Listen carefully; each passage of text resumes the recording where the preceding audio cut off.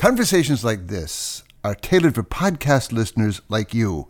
Learn how you can support them at radioopensource.org. And thanks for being in on it.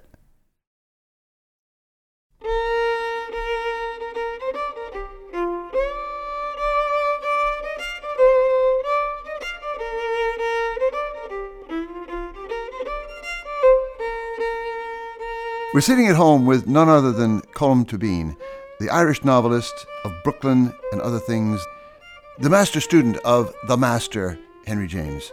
Colm Tóibín, welcome to Boston and congratulations on Brooklyn, the movie. Can we talk about the swerve at the end or not in the movie? Sure. What does it mean? It means, I think, that you make a different pact with the audience if you're making a film than you do if you're a novelist writing a novel.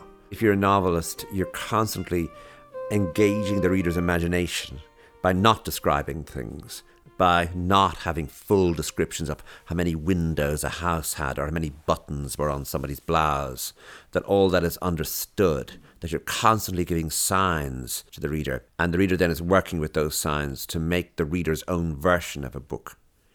It's quite odd when you see the town of Enniscorthy, where I'm from, which is where the Irish parts of the novel Brooklyn are set. I can give an impression or a sense of what the houses look like. Every reader will see them differently. Or indeed, readers won't necessarily see them at all, but just know that they're there in the book for their own purposes. But in the film, of course, they're captured, they're lit. The audience is all together in seeing them. And so you have a different sort of pact going on with the audience, which is, I'm going to show you things. And I'm going to show you things with the illusion that this is the way they are, meaning I'm going to light them and film them with some idea that this is what they look like. And so you tend to need to be much more explicit, to spell things out, to dramatize things further in a film, in ways in a novel you really cannot get away with.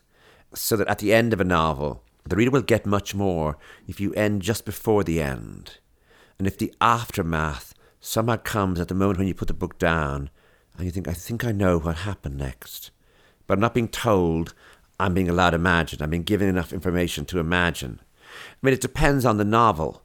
With the novels I write, I find when I come to the end, there's one more thing I'm not going to do now. I'm just going to leave it here and let it rest here. Whereas in a film, you really can't do that with an audience. The audience will really be deeply dissatisfied in that the pact you've made with them, you've broken.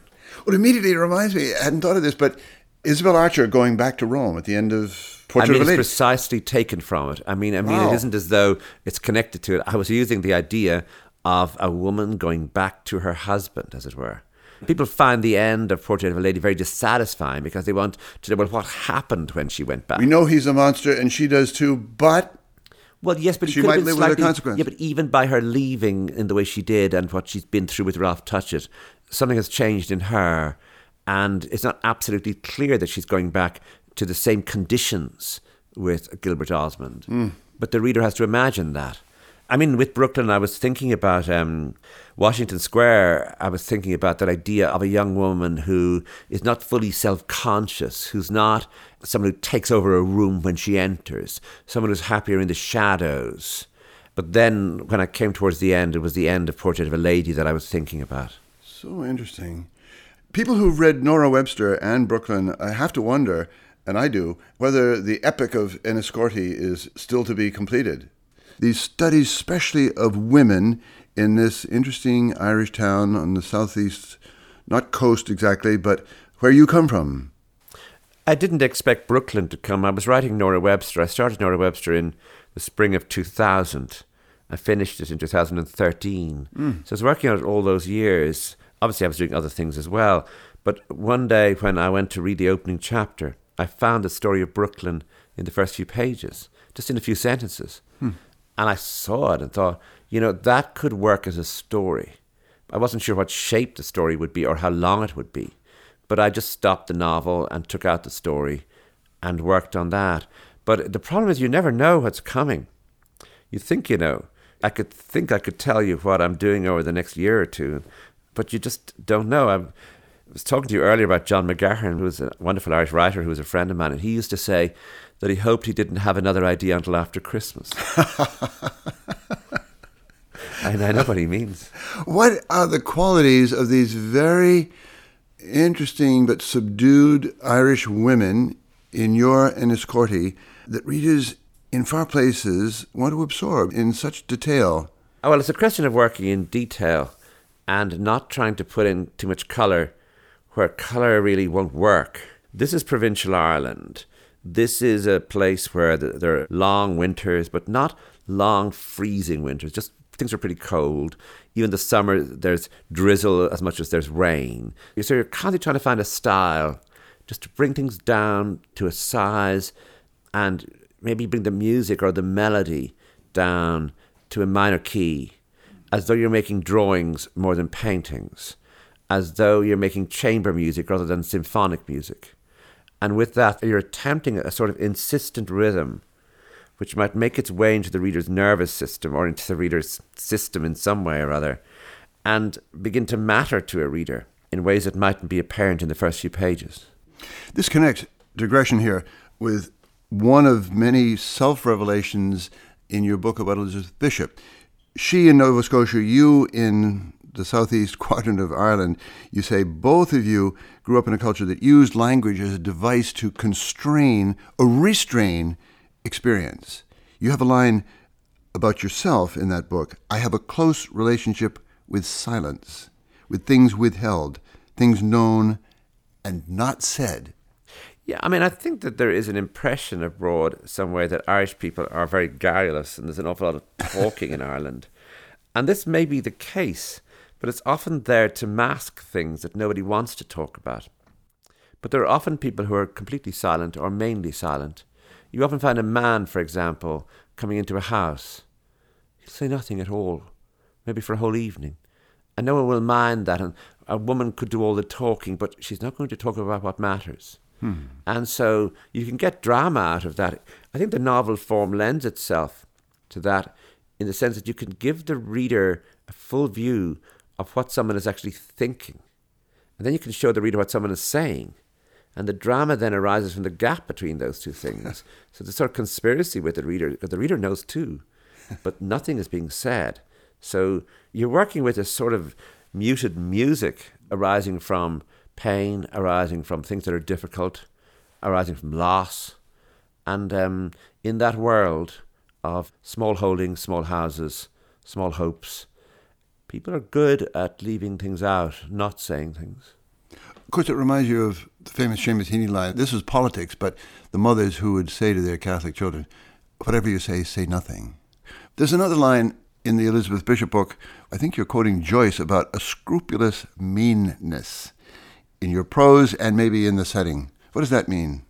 Joyce was having trouble with his book of stories, Dubliners, and trying to find a publisher for them. And he wrote to a publisher a letter which says that the style of the book is scrupulous meanness. In other words, the early stories are very, very dulled. There's a sense that nothing more is said than needs to be said. The dialogue is clipped. The description is sharp, but not filled with flourish or flavour. So he's trying to bring the tone down to a sort of minimalism almost. And you can see how much someone like Hemingway would have been interested in what he was doing in this style.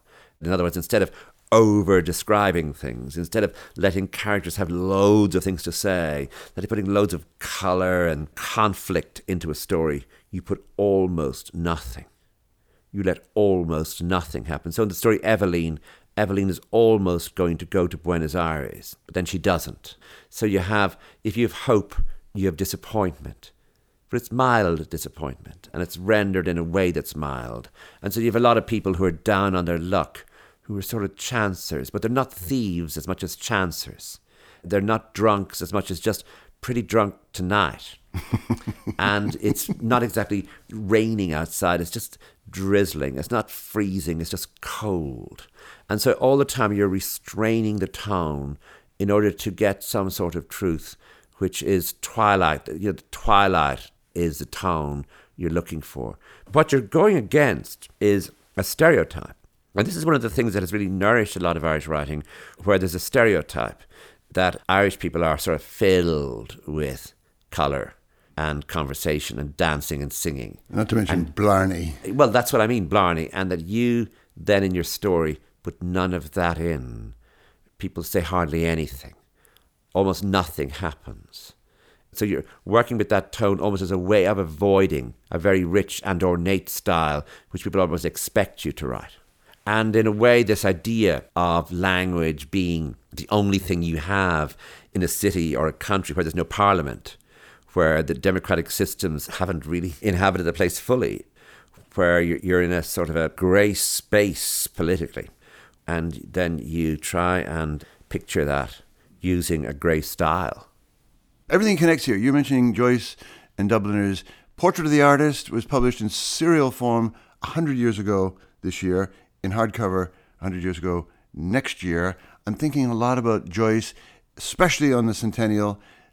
Joyce, just the great hero of the modernist movement, I think, the one that lasts absolutely.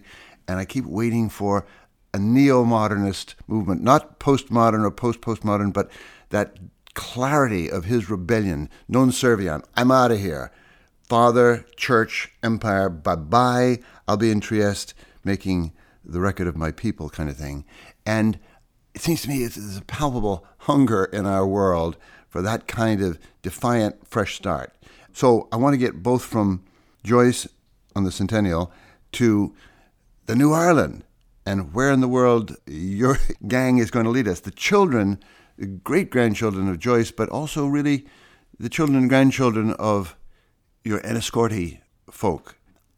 I was in Ireland in the spring of this year, right after the same-sex marriage vote, and one senses a country, a nation, a culture, people ready to make a new statement. What's going on over there, and where would you lead us? Well, I think you've got to be careful with all of that. The first thing is that the same-sex marriage referendum was run on the basis of continuity rather than breach. It was a very carefully run campaign. It's a small country. There are 2 million voters. 500,000 will always vote no. 500,000 will always vote yes. There's 1 million in the middle, and they're up for grabs. How do you win 1 million in the middle? Well, how you do that is that gay people talk about being Irish before being gay, being members of a family as much as being gay. So the word sent out was, look, if you're going door to door, and if you're gay, go with your sister. Let her do the talking. Go with your mother even better and let her do the talking. And appear in your town with your family rather than with your boyfriend or with your gay friends. And there was a softening of the image of gay people to make us members of a community, of a family. The great example of this was that Mary McAleese, the former president of Ireland, was able to say, I have twins. One of them is gay. Who is to tell me that that child of mine is to be discriminated against in this country? And if he is to be discriminated against, can you tell me why? And people suddenly said, oh my God, these are twins. You know, of course, then the son, Justin, he would appear in the paper.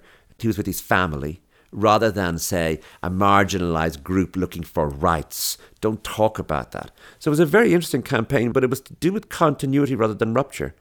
And people responded to a sort of way of talking which made Ireland seem a very traditional place, in which the tradition of inclusion of people belonging to their families and their communities would matter. So, you know, there are times when something seems new, but in fact it's old. And that's true as well within the tones of writing.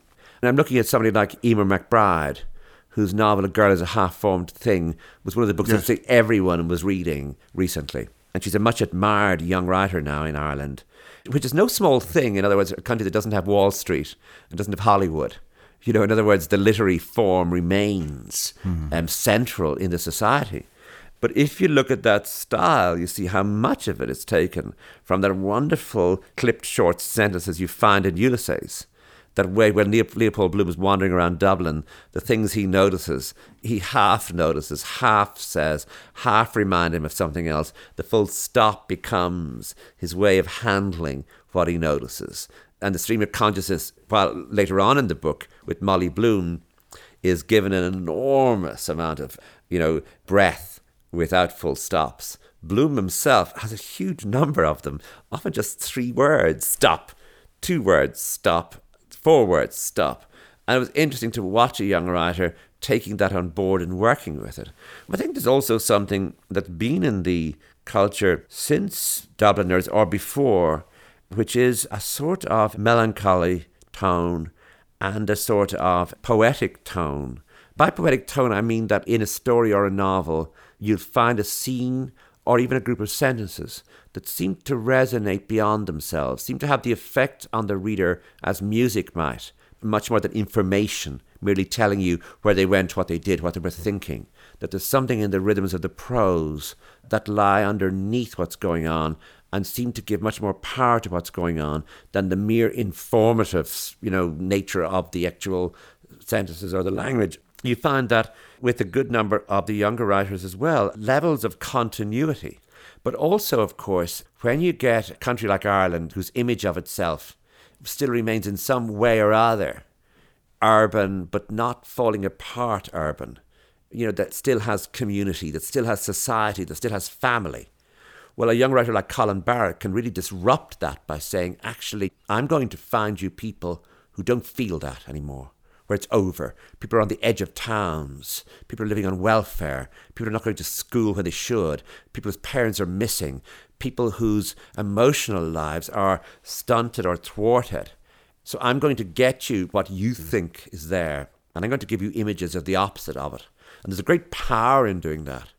And if you think, for example, Ireland is Catholic, or that a lot of young people are against the church, I'm going to just leave the church out. I'm not even going to mention it. It's sort of all over. So it's not even going to get into my story as something I oppose in my story. It's just not going to be there. Say more about Colm Barrett, whose young skins I'm just getting to know. Well, he's another example of a writer who I think has a strange gift, which is oddly poetic on one hand and sharply realist on the other. And he's letting the two things work against each other or with each other. So there's sentences and moments in the stories where you feel some strange emotion arising from an image he has left the camera rolling on, as it were.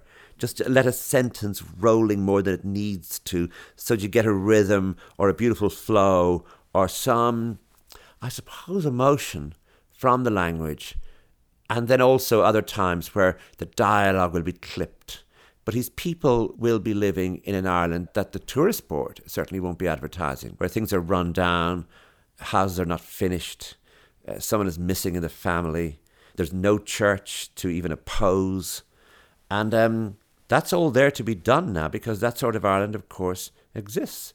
That is, if you drive to the edge of any town, you say, why is no one writing a story about this world that I'm looking at now? And the answer is, well, they are. About time, you want to say. Yes, but you see, about time isn't really true, because if you look at Dubliners, at a time when people might have thought Dublin was a beautiful city, or that Irish people were down on their knees praying, or that everyone was a revolutionary. I mean, this book, Dubliners, was written at the very height of the Celtic Revival, when everybody was talking about ancient Ireland and playing the harp and singing old songs and thinking that they were rediscovering their Irishness. These stories are full of that not happening. These people are urban. They're walking the streets. Their desires are not necessarily national desires or cultural desires, but they need more money, or to meet a friend, or a small bit of love, or some sense of community. But it's not as though you can make this into a sort of national moment. This is happening all around. There are images of it in Dubliners. For example, the famous moment in The Dead where Miss Ivors talks about the Irish language being her language, and the Aran Islands being a place where she most emphatically belongs, much more than in an urban setting. And there's a moment in another story where you see someone is playing the harp on the side of the street and people are watching. But there's scarce moments in these stories which are stories about scarce emotions, about people who are urban rather than Irish, yes, who are inhabiting a city rather than a nation. And with all that idea that a city has of diversity, of strangeness, of isolation, going against the idea of nation, yes, or of ancient culture. So that almost every time you have a book by an Irish writer, it's as though there was an image, and this image was set up to be the image, the one that matters most, whether it was nationalism or whether it was prosperity or whether it was a sort of post-nationalism. And the job of the writer is to come in and find images to say, I'm putting up a flag over a place, and in that place, all the things you think are just not true. I interviewed a number of students at the National College of Art and Design, and it became a kind of chorus among them about the show bands of Ireland and that kind of tradition, which they despise. But the chorus was, "Get off the stage. Enough of Lawrence Welk and his accordion and the bubble machine. Something new voices." And as you're saying, I mean, it doesn't have to be a school or a brand, but a whole lot of new voices. Yeah, I'm as interested in continuity as I am in rupture. And if you look at, for example, the best young fiddler we have in Ireland, well, not as young as he used to be, is Martin Hayes. And when I saw Martin first, it was a day in Galway, it was lunchtime, and someone told me I was to go to this concert in Druid Theatre. And I went into the theatre, and there were these two old men playing the fiddle together. You couldn't see two better traditional players, fully steeped in Clare fiddle playing that would have gone back, 100 years. They were great. It was beautiful. And a young audience watching them, appreciating what they were doing, learning from them. In the second half, this kid with really long hair came out. He looked like a rock star. They moved over. He got in between them. He was the son of one and a nephew of the other. And then the three of them played. And something lifted them, where he was playing in a different way to them, but he had learned from the tradition. It wasn't as though he'd thrown the tradition out. It wasn't as though he was playing sort of wild Jimi Hendrix, sound. He was playing Irish traditional music. He had just found a new way of letting it lift. But he was playing with his father. And even though his hair, his entire aura was so different from his father and his uncle, nonetheless, there they were, the three of them together on the stage. And I think that's been true. There's a band called The Gloaming, with a singer like Iarla O'Linord, who sings in the film of Brooklyn, my novel. And Iarla, again, is steeped in a tradition of traditional singing from West Cork. But he will try out new systems, new recording systems, or new systems of arranging a song without losing where he came from. And figures like Mairead Ní Dhomhnaill, again, will come from a Donegal singing tradition where you sing unaccompanied. But she's worked out ways of being accompanied by someone like Donal Lunny. These people have formed an individual way of working with the tradition without throwing out the tradition. And that's in music. I think something like that has happened also in literature. I take your point entirely, but I hear it in terms of American jazz. When Charlie Parker arrived on the scene, there was this legendary story that Ben Webster goes uptown to hear him out of the Ellington band and comes back saying he's going to change everything. And Johnny Hodges, the first alto saxophone star, said he's not going to change me. But there was this intimate bond between Parker and Hodges and the tradition in the spirit of innovation. You see it, you walk through the Louvre and you see it on the walls, endless sort of cannibalization of the French painting tradition by people who are doing it all new. In the long run, it's the profoundest respect and continuity, if that's what you mean. I do, but I think we have to remember that modernism itself can be represented really by 5 or 6 works, by 5 or 6 people. You cannot really rewrite or rework The Wasteland, for example. It just won't come again, the sort of shock you can produce with it. You can't get that shock twice. That shock becomes an enormous disruption of things. It almost purifies things. It's a way of cleaning out space for something else to occur. But it's very hard to repeat itself. It's very hard to come back to the Rite of Spring and create that shock that Stravinsky could create, or create the shock that Ulysses could create. In other words, modernism looks more and more like a set of revolts, which almost led to reform, rather than a set of revolutions, from which moment nothing was ever the same again. So it just depends on how you read those texts. But attempting to say, we need these in every generation, well, that hasn't been the way. That isn't what happened. If you look at those texts that appeared in that period, 1920, 22, 25, and in painting, indeed, with Cubism, the aftermath of that became immensely interesting, because people could work in the space that had been purified or cleared out, rather than themselves attempting again to create a noise that had never been heard before. It's 3 monuments mentioned, 2 to go. You mentioned Rite of Spring, Ulysses, and The Wasteland. The Wasteland. I suppose you could talk about Ezra Pound's Cantos, the way in which he attempted to use collage, pastiche, in this hugely untidy monumental work which would contain the entire universe, or at least as much as Pound wanted to put into it. But are we ready to clear the space again? You know, it's almost like asking, are we ready for the Russian Revolution again? Are we ready for the First World War again? What I see happening is a lot of continuity with areas of small amounts of disruption, but it's the continuity I'm seeing. For example? Well, I mean, I'm just taking those writers I've mentioned, like Emer McBride in Ireland or Colin Barrett in Ireland, while they're both operating outside the traditional confining spaces of realism. By realism, I mean that each sentence merely says what it needs to say in order to give the reader sufficient information to get on with the story. That neither of them is very interested in that, that the style is more poetic than that, meaning that some of the sentences have a resonance which goes beyond the mere business of telling the reader what happened next, that there's a sound coming from the words, and even though you're reading it silently, that begins to hit your nervous system as much as there's informative sentence. And that takes its bearings, I suppose, from a great deal of work that was done in the early years of the 20th century, not only by Irish writers, but indeed by American writers as well.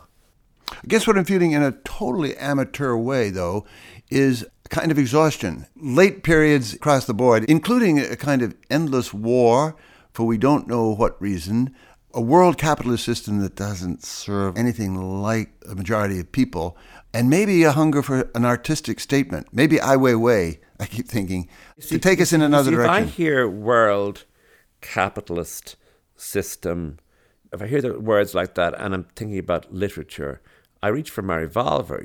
I can imagine. I want to go into a shadowy, empty space and see if I can find an image that might be true. And the image won't include any of those words. Of course not. But some of the same impulse, you perhaps? might call that a sort of retreat, and that's what it may be.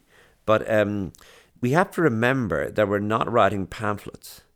That if you want to write a pamphlet, at the moment especially, it's absolutely easy for you. You can write blogs, you can write all sorts of things about what's going on in the outside world. But I wonder if the private business of what the sentence can still do, that the resonance it can still have, the relationship between the author and the reader in that silent space created on the page, that can still, even if it might look like in the grand plan of things like retreat or like something old-fashioned and stable that isn't fully reflecting whatever need we might have for total change in the world, that this, oddly enough, is very powerful still, and something that can really have a great deal of, spiritual influence.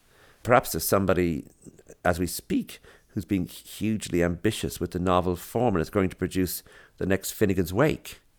Sometimes when the pressure is on you to do that, what you need to do is just go into a room and try and write down 5 or 6 sentences that are not only true, but that are rhythmically pure and might actually matter to one person reading them rather than to a generation or to, a vast thing out there that might be called, hunger for change. That if you just think, I just need to get this right, that's what I need to do. I need to look after my sentences. Let everybody else now look after capitalism. I look after my sentences. That might be a better position to be in as a writer.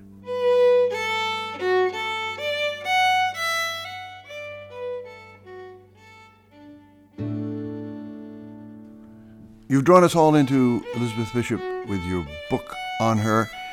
Would you give us a taste of your own favourites among her poems? I think there are great connections between Nova Scotia and Ireland, not least this sort of sense of poverty in the hinterland, the sea and the rain being really part of the spiritual landscape as much as the actual landscape, and also a sort of scrupulous meanness in tone where people will hesitate to say very much about anything, especially in rural places where people will be very hesitant to make themselves clear and will be watchful as much as garrulous. And then, of course, the whole business of being away from a place that you know, that you were brought up in or that you really have come to know. Every summer we went to stay in a place called Ballyconagher. Some years Ballyconagher Upper, some years Ballyconagher Lower. Recently, someone said to me that there was a painting for sale and it was coming up for auction, a small painting, by the Irish painter Tony O'Malley, who had worked in the town of Enniscorthy, where I'm from, in the late 1940s. He must have come down to Ballyconagher Upper on a Sunday, and he must have painted this particular scene. There aren't any people, there aren't any houses, but it's just a contour in the landscape. It's a way that if you're looking north and the cliff is above you, that the cliff turns. And when I looked at it, I recognised it immediately. I know exactly where that was. Of course, it brought me back to this famous late poem by Elizabeth Bishop called Poem.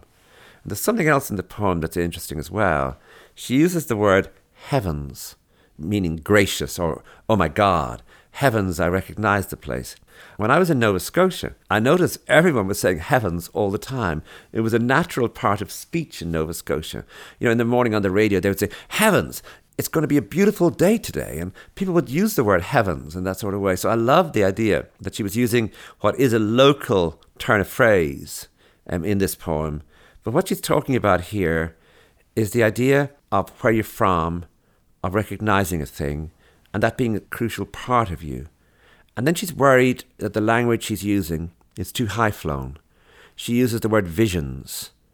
And then she realizes, no, the sort of scrupulous meanness in a way of her work is visions is too strong a word. It's too weighted a word. I need a word that's true and plain and real, that might not seem obviously poetic, but will be all the more poetic when I place it in a context, into a rhythm, again, that may not be an obvious poetic rhythm to the reader, but somehow underneath this poetry of statement, there is a music, a muted music, a grey music, actually playing all along, that actually starts to hit you as the poem moves on from what's an ordinary conversational, almost non-poetic tone into one that leaves you with a shiver at the end, wondering what it was quite that just hit you emotionally, where it was in the poem, where that began and was sustained. So this poem is called Poem. About the size of an old-style dollar bill, American or Canadian, mostly the same whites, grey-greens and steel greys, this little painting, a sketch for a larger one, has never earned any money in its life. Useless and free, it had spent 70 years as a minor family relic, handed along collaterally to owners who looked at it sometimes or didn't bother to. It must be Nova Scotia. Only there does one see gabled wooden houses painted that awful shade of brown. The other houses, the bits that show, are white. Elm trees, low hills, a thin church steeple, that grey-blue wisp, or is it? In the foreground, a water meadow with some tiny cows. 2 brush strokes each, but confidently cows. 2 minuscule white geese in the blue water, back to back, feeding, and a slanting stick. Up closer, a wild iris, white and yellow, fresh squiggled from the tube. The air is fresh and cold early spring, clear as grey glass. A half-inch of blue sky below the steel-grey storm clouds. They were the artist's speciality. A speck-like bird is flying to the left. Or is it a fly speck looking like a bird? Heavens, I recognize the place. I know it. It's behind... I can always remember the farmer's name, his barn backed on that meadow. There it is, titanium white, 1 dab, the hint of steeple, filaments of brush hairs barely there. Must be the Presbyterian church. Would that be Miss Gillespie's house? Those particular geese and cows are naturally before my time. A sketch done in an hour, in one breath. Once taken from a trunk and handed over. Would you like this? I'll probably never have room to hang these things again. Your Uncle George, no mine, my Uncle George. He'd be your great-uncle, left them all with Mother when he went back to England. You know, he was quite famous, an R.A. I never knew him.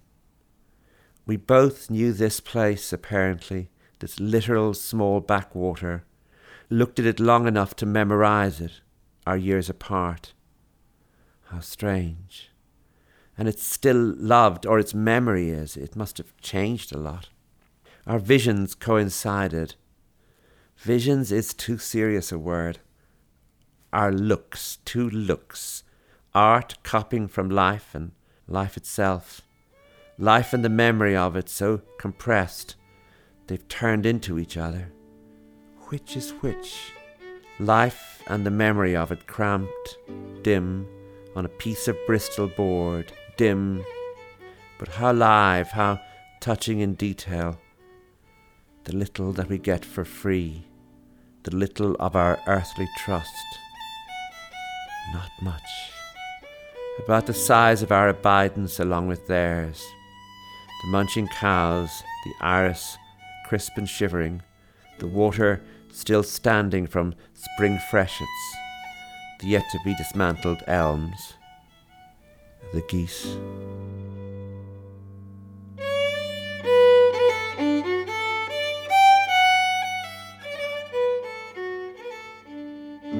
By God. Colm Tóibín, thank you so much. Thank you very much, Chris. Thank you.